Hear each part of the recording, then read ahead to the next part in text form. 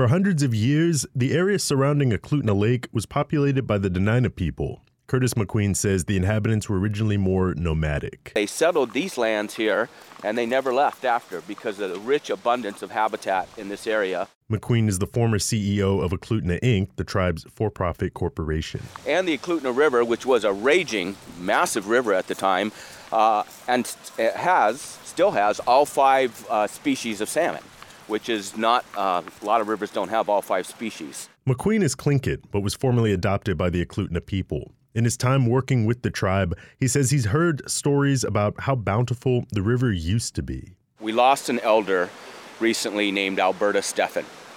Alberta was our historian, and she would talk about when she was a little girl down there at the mouth where literally they could walk across the back of salmon. And it was a massive stream, and there was no such things as mortgages and houses and cars. Everything they needed was right here. The fish were their main source of food. That was until the construction of the Lower River Hydroelectric Dam in the 1920s, which provided Anchorage with its first major source of power. McQueen says it didn't operate for long. The challenge was when he built that in the canyon, it would fill up with silt really quick, and so they were constantly dredging it. And as Anchorage was growing, they needed more power. That became an issue. The lower dam became defunct in the 50s when the federal government opted to build a larger dam further up the river. But the lower dam continued to fill with sediment for decades, blocking off the river run. That was until 2018. That's the sound of explosives taking down the last bit of the dam.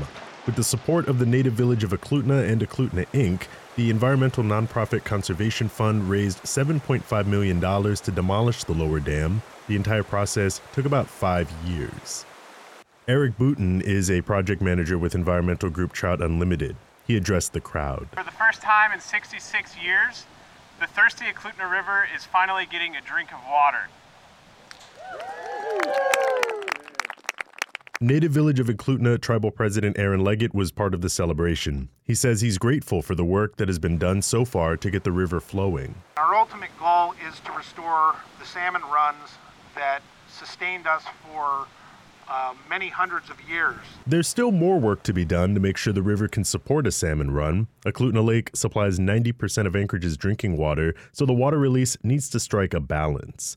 Austin Williams is a legal and policy director with Trout Unlimited. The question here is how much water and what needs to be done to ensure that salmon returning to the Eklutna River can successfully spawn, rear, and support a healthy fishery.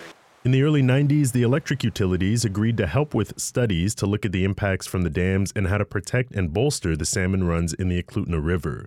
Boutin with Trout Unlimited says those studies are ongoing. The study plans that they will do for the 2 years in order to get the data necessary to come up with the mitigation outcomes. And at this point, they're nearly wrapped up with the first year of collecting that data, and there will be a second year in 2022 to also collect that information. While different groups continue to work on what's next, McQueen with Eklutna Inc. says there's still cause for celebration and a flowing river to enjoy. I want to camp out here tonight. I'd sleep rock hard listening to this, Whether you're on a beach or a river, there's nothing that relaxes a human mind more than hearing water moving.